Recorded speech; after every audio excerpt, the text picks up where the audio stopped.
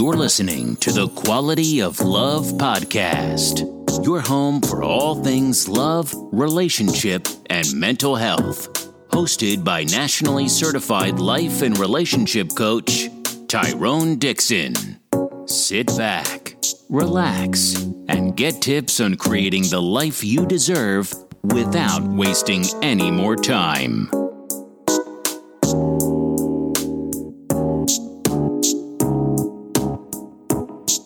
Welcome to the Quality of Love podcast. It's another Wednesday episode, so we got a big episode coming for you guys today.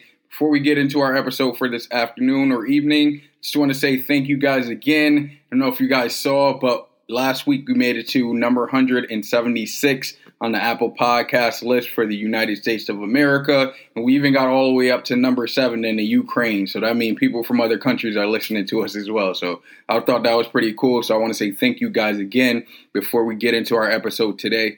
Today we got a jam-packed episode. I got a couple questions that I received via email. I got another question that I received via inbox. So we'll be answering your questions, delivering that quote of the day, and talking about Put Me On. And of course, we cannot forget about our Wild Love Wednesday segment. So let's kick things off with our quote of the day. This quote comes from Ralph Waldo Emerson. And the quote goes, "The mind, once stretched by a new idea, never returns to its original dimensions." Again, that quote, "The mind, once stretched by new ideas, never returns to its original dimensions." And that's Ralph Waldo Emerson. The reason I love that quote so much is because what it's saying is once you learn new information and once you challenge your old belief systems with new beliefs and you figure out that your old belief systems may not have been correct all the time, your mind is stretched and it's very, very difficult to return to those same behaviors or same type of dimension. And just like I said in the episode, allow me to reintroduce myself. Go back and check it out if you haven't. But my mind had been stretched once I started to learn information about the ACEs and emotional intelligence and started to study upon relationships. And thankfully, I've never gone back since.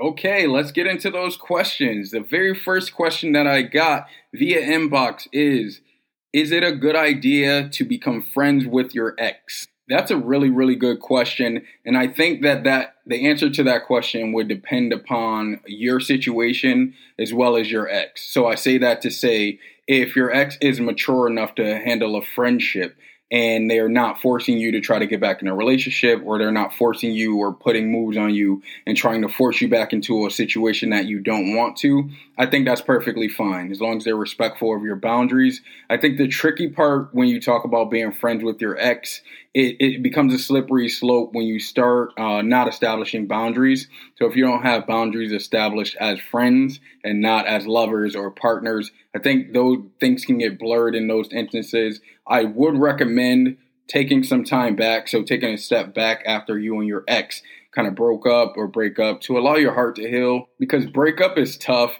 And I think it's very beneficial to have some space in between breakups so that you can develop friendships and hopefully maybe down the line get back into the idea of dating and working yourself back up into a relationship. So that was a loaded answer, I know, but it really, really is specific to your particular situation, if you can get back with your ex or if you should get back with your ex or not. I say if you guys are both in a mature, comfortable position where you're not going to force anything upon each other or force each other to get back in a relationship, go for it, be friends. If not, if there's still some lingering feelings there or something along those lines, I say give each other that space to mend and heal that broken heart. Question number 2 that I got via email is, what are the key principles that underlie trauma-informed care? I think that's an excellent question. For me, the key elements to being trauma-informed or working with someone with a trauma-informed kind of knowledge base is being willing to be receptive to their experiences. Sometimes we go into situations and we expect people to know things. Like, for example, I remember going into and working in residential programming, and some of the young men that I worked with didn't know how to clean, like, for example, do dishes or mop or clean tables down. And I remember initially getting extremely frustrated with these young men. Like, how could you not know how to clean? Like, this is the basics of the basic things that have been taught to me.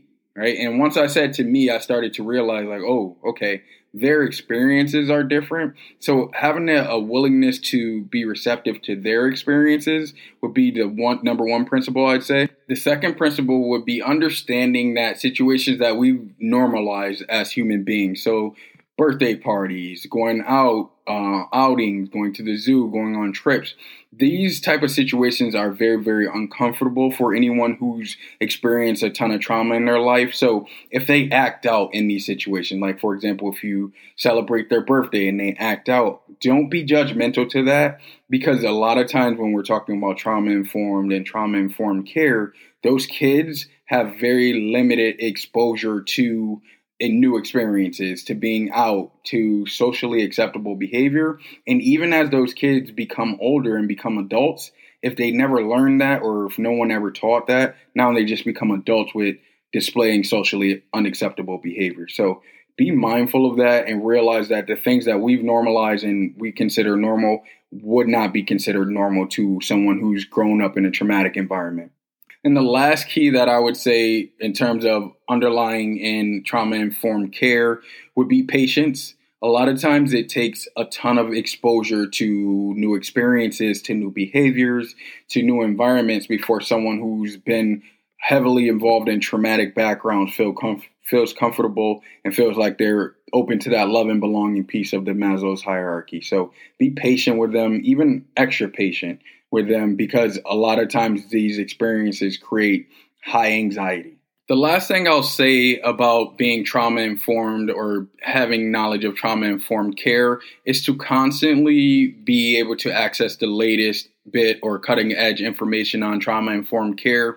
It's ever-changing because we're discovering things about mental health and trauma all the time. So always have that openness and willingness to learn more about trauma-informed care.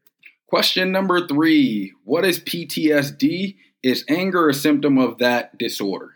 I am first and foremost not a therapist or a psychologist, so I have to give that disclosure before I say that I went to actually look at the official definition of PTSD and what it means. And according to the Mayo Clinic, PTSD is a mental health condition that is triggered by a terrifying event, either by experiencing it or witnessing it happen to someone else. So that's the official definition. In terms of is anger a symptom of this disorder, I think it can be for sure. For you, I would highly recommend you kind of digging deeper into that emotion. So the emotion of anger, right? So a lot of times when we display anger or we become frustrated or upset with something or a situation, that's just the surface emotion, right? So that's what we're comfortable expressing, right? But in a lot of cases, the emotion that comes out first, especially when it's anger, jealousy, aggression, is just a surface emotion that hides the emotion that's going on underneath. And in a lot of cases, when you're angry or you become angry easily, it's because you don't feel like you have control of a situation, whether that's your life, the life of your family, loved ones, whatever the case may be. You don't have say-so in a situation, meaning you're being told what to do constantly and you don't feel like you have any type of say-so in the situation. We are hurt and we're trying to mask our hurt with the emotion of anger because, again, that's something that we've been told it's okay to express at an early age, or we just don't know another emotion to express but anger, which is easy to express and it's easy to allow that type of emotion to take over your body. So that's what I would do for you. PTSD may be, anger may be a symptom of PTSD, but I invite you to look a little deeper into your anger and try to identify where that anger is coming from, why it's coming from that place, and how long it's dwelled in that place, because that'll actually free you of feeling enclosed or trapped by your own anger. I also want to give this full disclosure. I invite you to get to a point where you're okay with seeking professional help. A lot of times professional help is considered taboo in our society. I invite you to reach out and seek professional help either from myself, who's a life and relationship coach, or even a mental health therapist, a psychiatrist, anyone along those lines.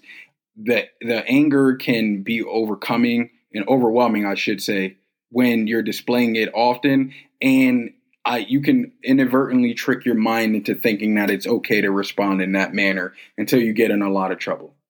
Question number 4 is there a looming mental health crisis? Personal opinion here, I just have to say that I absolutely think there's a looming mental health crisis, considering everything that we have going on with COVID-19, the amount of people that are unemployed at this point in time. I really think that it's a recipe for disaster in terms of all of our mental health. So I do think there's a looming mental health crisis. Also, the COVID-19 precautions, I feel like personally they lend themselves to people having a lack in social skills. So there's going to be, once everything blows over, there's going to be a lot of people who are lacking or timid in interacting with others. So I think that's going to play a huge role into our societal psychology. And I do really think that it's going to be a looming mental health crisis, which is why I say, please, please, please be proactive in trying to manage your own mental health as well as the mental health of those around you, because we are coming upon some pretty delicate times. Even though a lot of states are opening up more, I think that it's a recipe for disaster. I invite you to be proactive in seeking support groups. So seeking out groups of other people to talk to, other people to engage with, plan activities, do things that allow you to not feel trapped inside your house until something opens back up, and now we're automatically outside in front of others with limited ability to engage. Question number 5. What are some things you do to stay calm? I personally like to read. I also enjoy working out, so staying physically fit. I think physical and mental fitness go hand in hand, so staying on top of my physical fitness is a really, really good way to stay on top of my mental fitness. I do find that those days where I skip workouts or if I go long periods of time without working out, there's definitely more anger and frustration and kind of pressure added to my plate. Just internally, I feel it. My body feels different. So that's what I do. I like to physically work out. I also enjoy reading. I said this during the last big podcast, that is. I really, really enjoy reading. It gets me away from my world. So reading is another really, really big one for me. I also create opportunities to kind of disengage, right? So I'll leave my phone or laying around somewhere and I might go for a walk, or I might take my daughter outside and run around and play with her for a little bit. Those are just, again, those little opportunities that I have to disengage or go off the grid, maybe not for a long period of time, but just for a little bit where it's just me, my daughter, or me and my wife and daughter in our own little world, which is another thing I'm all for. I highly invite you to create your own world inside of the world we live in. Because if you go according to what society tells you, you can be all messed up at some point in time. I believe the state that we're in now as a country, as a society, is just a perfect melting pot for disagreement, for disaster. So the further you can stay away from our actual society and create your own, I think the more fulfilling life is. Lastly, question number 6. You look like a great dad. How do you make it look so easy? That's a tricky question. Just to be completely transparent with you guys, I struggle with parenthood. I question myself a lot when it comes to parenthood, whether I did the right thing, whether I'm doing the right thing, whether the sacrifices that I'm making are worth it. So it's constantly for me a situation where I'm reflecting and I'm judging and I'm gauging how I can improve, how I can be a better father. So that's what I do personally.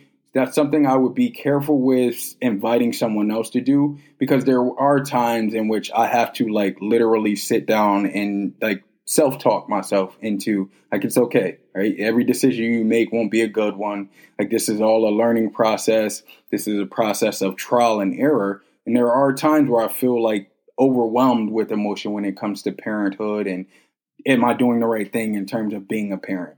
Which I'm sure that a lot of that comes from my childhood and the fact that I compartmentalized a lot of trauma at a very, very early age. So now it's that constant questioning of all of my decisions in terms of my parenting and my parenting style.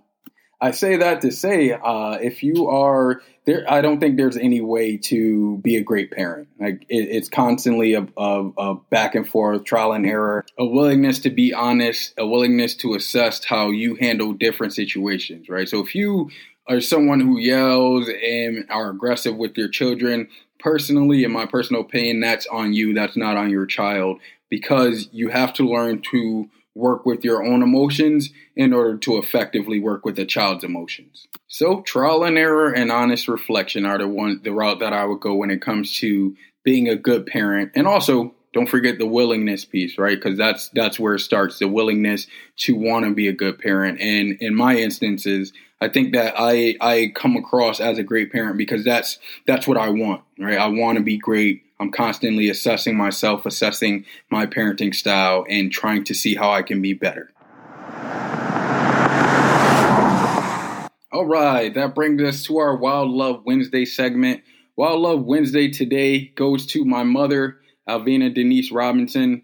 My mom and I have had a turbulent relationship, right? So we've had our ups and downs, but I would say honestly, within the last 2 years since Abigail has been born, my mom has shown me so much love, so much attention, so much. I can't even put it into words, just so much. And not only has she shown me these things, but she's helped me work through my own kind of traumas and the things that I compartmentalized when it comes to my own children. So I have to give Wild Love Wednesday shout out to my mother, Alvina Denise Robinson. I love you, Mom. I appreciate you. I'm sorry for being a knucklehead during my teen years and even into my 20s. I get it now. I really do. I get it. Being a parent is not easy. It's hard. Trial and error is ever present. So I do love you, Mom. I appreciate you. And I thank you. Wild Love Wednesday, Alvina Denise Robinson, my mama. And last but certainly not least, put me on. I got an inbox of a show called The Tiger King on Netflix that I went ahead and checked out. So thank you to the person that recommended that. If you guys have not checked out Tiger King yet, boy, oh boy, there's a lot going on in that show. There's an awful lot going on in that show. So much so that I've never been one to binge watch. That's what they call it. I've never been one to binge watch shows. Tiger King is definitely one of those shows that I binge watched. It is so crazy, man. Like, it's so crazy. The guy, Joe, and Carol Baskin, who she's become famous via going viral.